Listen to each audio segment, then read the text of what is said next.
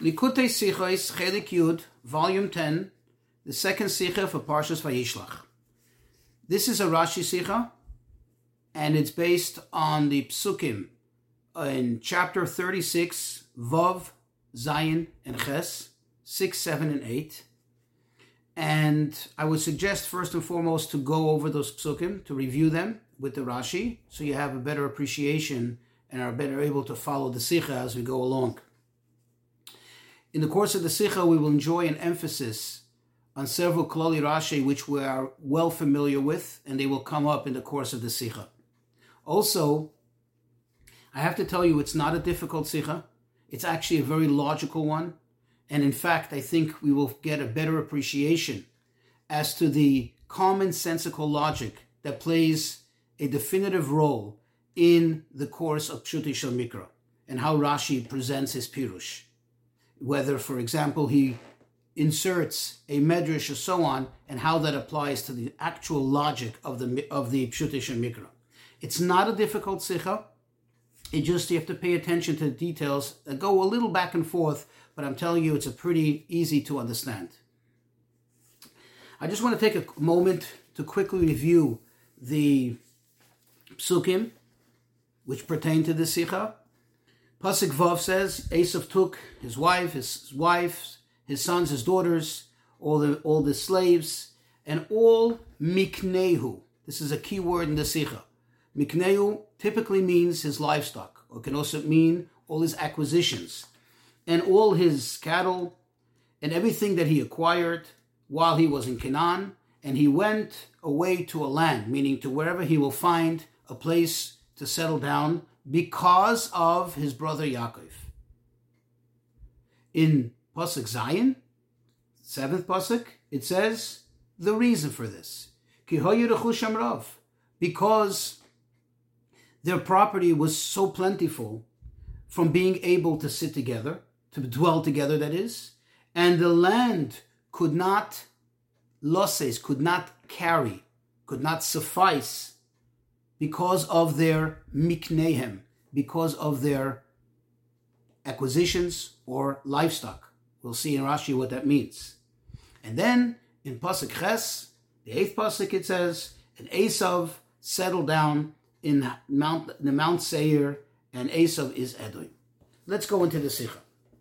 So the Rebbe says in the beginning of our Parsha, it is related how Esav took his wives, as we just read, and he went away to the land because of Yaakov, his brother. And in the next pasuk, it explains the reason. Because their possessions were so overwhelming that they could not dwell together, and the land could not suffice, could not carry them. Now Rashi, on pasuk Zayin, Rashi quotes the words. The heading of Rashi is Veloy Yochlo Eretz Migureim, that the land of their dwelling could not. And he explains, what could it not? It was not able to provide, to suffice the mir'eh, the pasture, for their behemoths, for their animals. So he narrows down their acquisitions, their properties, he narrows it down to the behemoths. That is the reason why Esav left. And then Rashi continues, that the Medrash says, why is it that Rashi left? Because of the debt. You see, there's a debt that this family is due to pay. And that debt is the Bris Ben Habesarim, which HaKadosh Baruch Hu, the Eibishter, made with Avram many years prior to this, in which he said that your descendants will be strangers in a land that's not theirs. So Esav said, I want nothing with this debt. I don't want the gifts that come with it, meaning the gift of having Eretz Yisrael, and I don't want the problems that come with it. And then Rashi adds that it's also because of the busha, the embarrassment that Esav had all these years, the fact that he sold, that he relinquished the Bechira, the firstborn hood that he really rightfully had. He was the firstborn, and he had given it up to Yaakov. Now, according to some Mefarshim, why does Rashi have to explain this? Because Rashi is explaining what the word loses oisa mikneim, what the pasuk means with saying that the land could not carry them, the land could not suffice for them. So Rashi wants to point out that what it means by it couldn't carry them, it couldn't suffice them, that it means that it could not provide enough pasture, enough feed for the animals. But the Rebbe has several questions on this, no less than 4 questions. Number 1, if that was the objective of Rashi, then he should have actually quoted these words in the pasuk, which not the words that he quoted, that v'lo yochla eretz migureim, but he should have quoted the words los seis oisam mikneim. That he should have actually quoted those words in the pasuk, which according to these Mefarshim, he's explaining. Quote that it couldn't carry them, explaining what it means to carry them. But yet, what does Rashi quote? What does Rashi seem to be explaining? What does it mean that the land of their dwelling could not? There was something here that the land could not do for them. Number 2, what really is Rashi explaining to us that we don't know already? Already in Parshas Lech Lecha, where described the whole debate, the struggle between the shepherds of Avram and Lot, it uses a very similar expression. It says, "V'lo nosa oisam ha'aretz," the land did not carry them to be together. And there Rashi already explained what it means that the land cannot carry them, that it means that they cannot, the land was not able to provide an ample enough pasture for all their cattle, all their sheep. And there's a rule, by the way, in Rashi, that once he explains something, especially if it's in the same chumash, he won't explain it again. So if that's his objective, it would seem obvious that he doesn't have to restate it here. Number 3, it seems that Rashi, it changes slightly, but it's not a slight change, it's a big change from what the pasuk says. The pasuk says it cannot carry them, it cannot tolerate them because of their mikneihem, which it could mean all their possessions, all their acquisitions. Why does Rashi change that to no? Because of their behemoths, because of their livestock. Now, if one would argue that Rashi is merely coming to explain to us what mikneim means, we already have had it many times before, and always it was very obvious what mikneim means. That it means it's a direct reference to livestock, to animals that they owned. So why would he feel a necessity to repeat it over here? And number 4, that why is it that Rashi adds a medrash? We know a rule that the only time Rashi adds a medrash, an agoda, is when the pshutei shemikra, the actual simple explanation of the pasuk doesn't suffice. What isn't sufficient over here? Why is it that Rashi adds and it has to explain something based on the medrash? Now, in chapter 2, the Rebbe takes a closer look at the medrash itself that Rashi brings. And he says, in this we also need to understand. Again, number 1, Rashi himself clearly states the objective of his pirush. And he says, Va'ani lo basi lefaresh elo pshutei shemikra, that my only objective, my only purpose is to explain the pshutei shemikra. And Rashi even tells us that when he does present a medrash, when he does inject a medrash, that's only if the medrash follows and helps enhance the pshutei shemikra. Okay? But over here, it seems that the medrash changes from what the pasuk says. The pasuk tells us that the reason is because the land could not tolerate them. The land could not handle all their livestock, as Rashi explained. And yet, what does Rashi bring? A medrash which says that it has to do with a debt, it has to do with a promise to Avram, it has to do with the embarrassment that Esav had because he sold the Bechorah. That seems to change. It doesn't go along with the Pshutei Shemikra, but it actually changes the Pshutei Shemikra. And another question. Rashi, the way he brings the medrash, it seems to flow together. It seems to be 2 reasons for why Esav left. Number 1, because of this debt, and number 2, because of the busha, because of the embarrassment. In the actual medrash itself, the medrash presents us as an alternative pirush, as a yesh oimrim, as another suggestion. And yet Rashi seems to sandwich them together and bring it as 2 reasons for the same thing. Why did Rashi change that? In other words, it's obvious for the way Rashi presents it that this is crucial to Pshutei Shemikra. How is it? And number 3, Since Rashi does not suffice with the first reason of the Medrash, namely because of the debt, and he brings the second pirush, which is because of the embarrassment. He brings it as a second one, even though he brings it in the chorus. It's flowing together. It would seem that the main reason is the first one, right? And that's why the order of priority. And this is the second one. Why? Why would this be a secondary one to that one? Why is that the main reason? And a fourth question that Rebbe asks: if indeed the reason is because of this quote-unquote debt that Esav is refusing to be part of, meaning he doesn't want to be part of the inheritance of Eretz Yisrael, thus not having to pay this debt of being a stranger in a land that's not theirs, why did he wait till now? So many years passed since then. So many years passed. Why now? What happened now that suddenly Esav decided, you know what, it's time to free myself of this chains of this debt? And another question,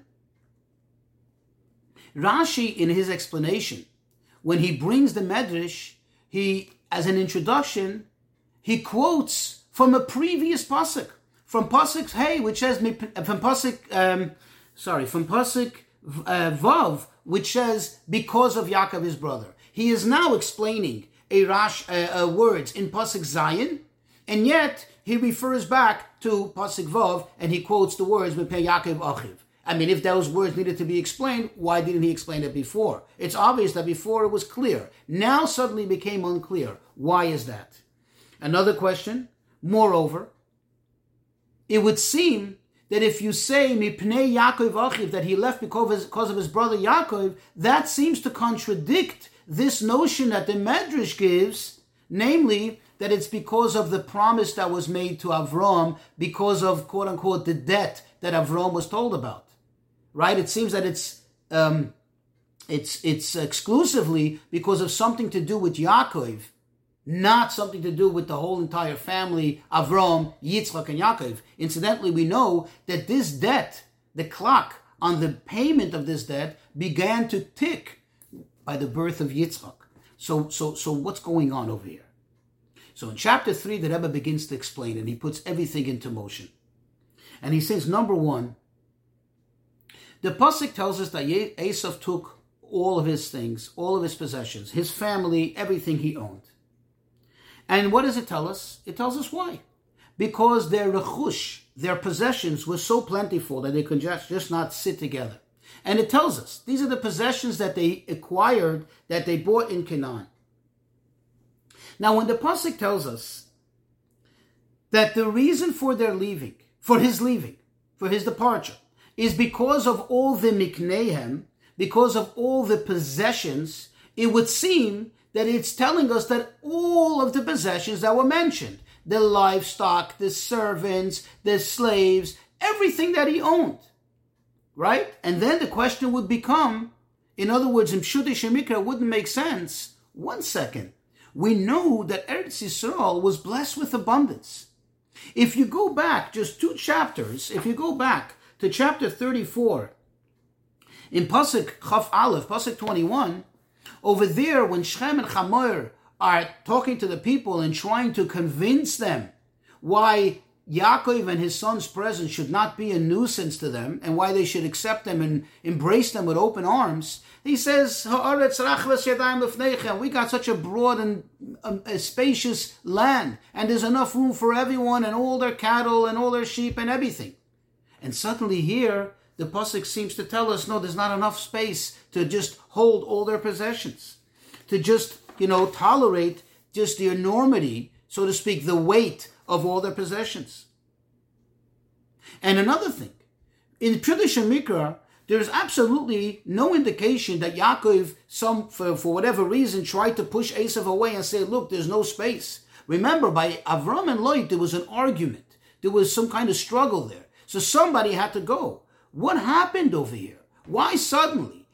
That's what prompted Rashi to explain. Remember the question we asked, why does he need to explain something that seems to be obvious? Because it's not obvious. This is what prompted Rashi to tell us that this wasn't a spatial issue. This wasn't an issue of territory. Is there enough territory to handle all their possessions and all the goodies that they own? Rather, this is an issue of pasture. So even if the land is spacious, there could possibly be a scenario where there's enough space for all of them to live. There's enough storage space to handle all their possessions, but yet there's not enough pasture being reproduced in the land in order for them to be able to stay there and feed all their cattle and livestock. And this is why Rashi explained that what does it mean that it couldn't tolerate it, that it didn't provide enough pasture. And this actually begins to set the logic as to why Esav had to leave. This is part of what Rashi is trying to tell us. You see, both of them now had a lot of possessions. Both of them owned a lot of livestock and cattle. But it's certain that Yaakov owned more. It's certain that Yaakov had a lot more than Esav. Because if you recall, the Pasuk tells us that when Yaakov came back from Lavan, when he came from Haran, he came with a tremendous amount of sheep and camels and everything else. Esav was an ish soda, was a man of the field. He wasn't in the business of owning livestock and so on. He was in the business of running around. Now, after settling down near his brother Yaakov, he began to purchase livestock and possessions. So if anything, who has the priority of staying in the land and who, so to speak, has rights to the land? It's Yaakov. It's Yaakov. Okay? Therefore, we can begin to understand the logic over here, why Esav had to leave, why Esav had to go. And that's what Rashi is pointing out in the first phase of the Rashi. So then why the Medrash? Why bring the second part of Rashi? Because there's still something very problematic here. We all know Esav. We don't know him to be such a righteous person, such a justified person, a person who does the right thing. Namely, Yaakov, as we just said, has priority by the virtue of the fact that he has more possessions. He's the one who needs the feed more than Esav. And he was there, so to speak, first with all the feed. But we don't know Esav to be this guy who's going to budge, who's going to relinquish, so to speak, what he feels as his rights because of Yosher, because of doing the right thing. That's why Rashi needs to also bring the Medrash. That's why he brings the Medrash, and that's why he introduces the words that he went, Vayelech ha'eretz mipnei Yaakov achiv, that he left because of Yaakov, his brother. It wasn't only because of the pasture. It was because of this shtar chayiv, the debt, and because of the embarrassment of having sold his bechorah. You see, Esav had these reasons all along. Esav knew all along that he was uncomfortable. Esav, didn't like the fact that somebody in this family has to pay a debt.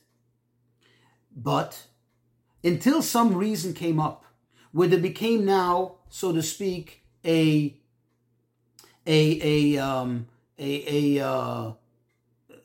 moment of, decision making. Okay, it became like a referendum. Who's going to go? Who is going to pick up and leave? Now, as they're being prompted to make this decision, is it Yaakov who's going to leave? Is it Esav who's going to leave? These reasons that all along were on Esav's mind, they came to play. They came into play. And that's why Rashi brings the Medrash. And from this we can appreciate the Medrash doesn't change the Pshut Shemika. You remember the question we asked, the Medrash doesn't seem to go alongside the Pshat and the Pasuk. The Pasuk gives us a reason. The Medrash actually does give us a reason that is consistent with the Pasuk. The trigger for this referendum, the trigger for this decision-making at this juncture in time was because there wasn't enough pasture. But why is it Esav, who is not the good guy on a typical day? Why is it he who chooses to pick up and leave and allow Yaakov to just stay there? Because he had other reasons that would influence his decision-making. And it influenced him to say, you know what, I don't want any part of this. Let me get out of here. And this also explains why Esav waited all this time. Until now, it wasn't clear Are they both going to have to, quote unquote, pay this debt? Are they both going to have to carry the burden of being strangers in a land that's not theirs? Or is it going to be only one of them? Now that this came to play, that Esav or Yaakov, one of the two has to leave because they just cannot remain there together. They cannot stay there because it's an existential question. They cannot survive. This is where Esav realized, you know something? I have good reason to leave. Let me get out of here. Let me just leave and let Yaakov stay with this debt. And besides, I have the busha. The question still remains, why bring that second reason of the busha, of the embarrassment? Remember, we asked that in the Medrash it seems to be an alternative reason. Rashi brings it as a secondary reason, but part of the reason why Esav left. And the answer is because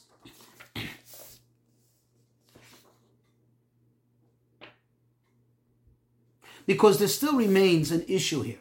We know Esav's character. We know that Esav is not a guy to give in to Yaakov. Esav is not a guy to just fold and just say, okay, you know what? You have it. Let me go. In other words, Esav, as much as he didn't want to be part of that debt, still, it doesn't seem compelling enough for him to go against his own character and against his own track record of being the stoic one, of being the stubborn one, and allowing Yaakov to just stay there in comfort while he is now going to wander and look for a place to settle. And this is why Rashi puts that also in. That because of the busha, which all along he had this busha, he had his embarrassment all along. But now when all these reasons come to play, and now it's like a showdown, it's a referendum on this, okay, who's staying here and who's leaving, this is when Esav really realized, you know something? I think I'm going to go. I'm just all along, his presence in Eretz Yisrael was not a comfortable one. And therefore, Esav was the one who picked up and left. And one more point that the Rebbe clarifies, still the question is, how is Esav's leaving now taking away from him this burden of this debt? In other words, think about it. The virtue of what he's doing seems to be consistent with paying this debt. Is he not going to wander? Is he not going to be a stranger? Is he not going to be now a foreigner in some land where he's just going to stop and settle down? And that's why the pasuk, if you look in pasuk Ches, pasuk 8, verse 8, it says, Vayeshev Esav. It uses the term of settling down. Esav settled down in Har Seir. So the virtue of the fact that he settled down tells us that he totally shook off of himself any whatsoever connection, any whatsoever remnant of these chains of this debt. And he left it solely for Yaakov. And this shows us the beautiful logic of how Rashi puts everything together and how everything makes sense. And the Rebbe concludes with an amazing hoirah, an amazing directive. And he tells us the attitude that a Yid has to have while living in Golus. As long as we're in Golus, and we are essentially experiencing, paying this debt of Ger Yiyeh Zaracha, that Hashem said to Avram, your descendants will be foreigners in a land that's not theirs. And it doesn't only necessarily mean Mitzrayim. That was only one stop. Throughout the entire Golus until such time that Mashiach comes, and we will all settle down for good, we're all in one way or another paying that debt. What is our attitude? Don't do what Esav did. Don't settle down. Don't enjoy Golus. Golus and everything that's there. Live like Yaakov. Yes, he owned property, he had businesses, he had his family, he set up houses, but he was there at the end of the day like a stranger, like a foreigner. He knew this is not the ultimate settlement. Don't get comfortable in Golus. If I had to summarize the Sikha, the Hirah from the Sikha, that's what the Rebbe is telling us. Don't get too comfortable here.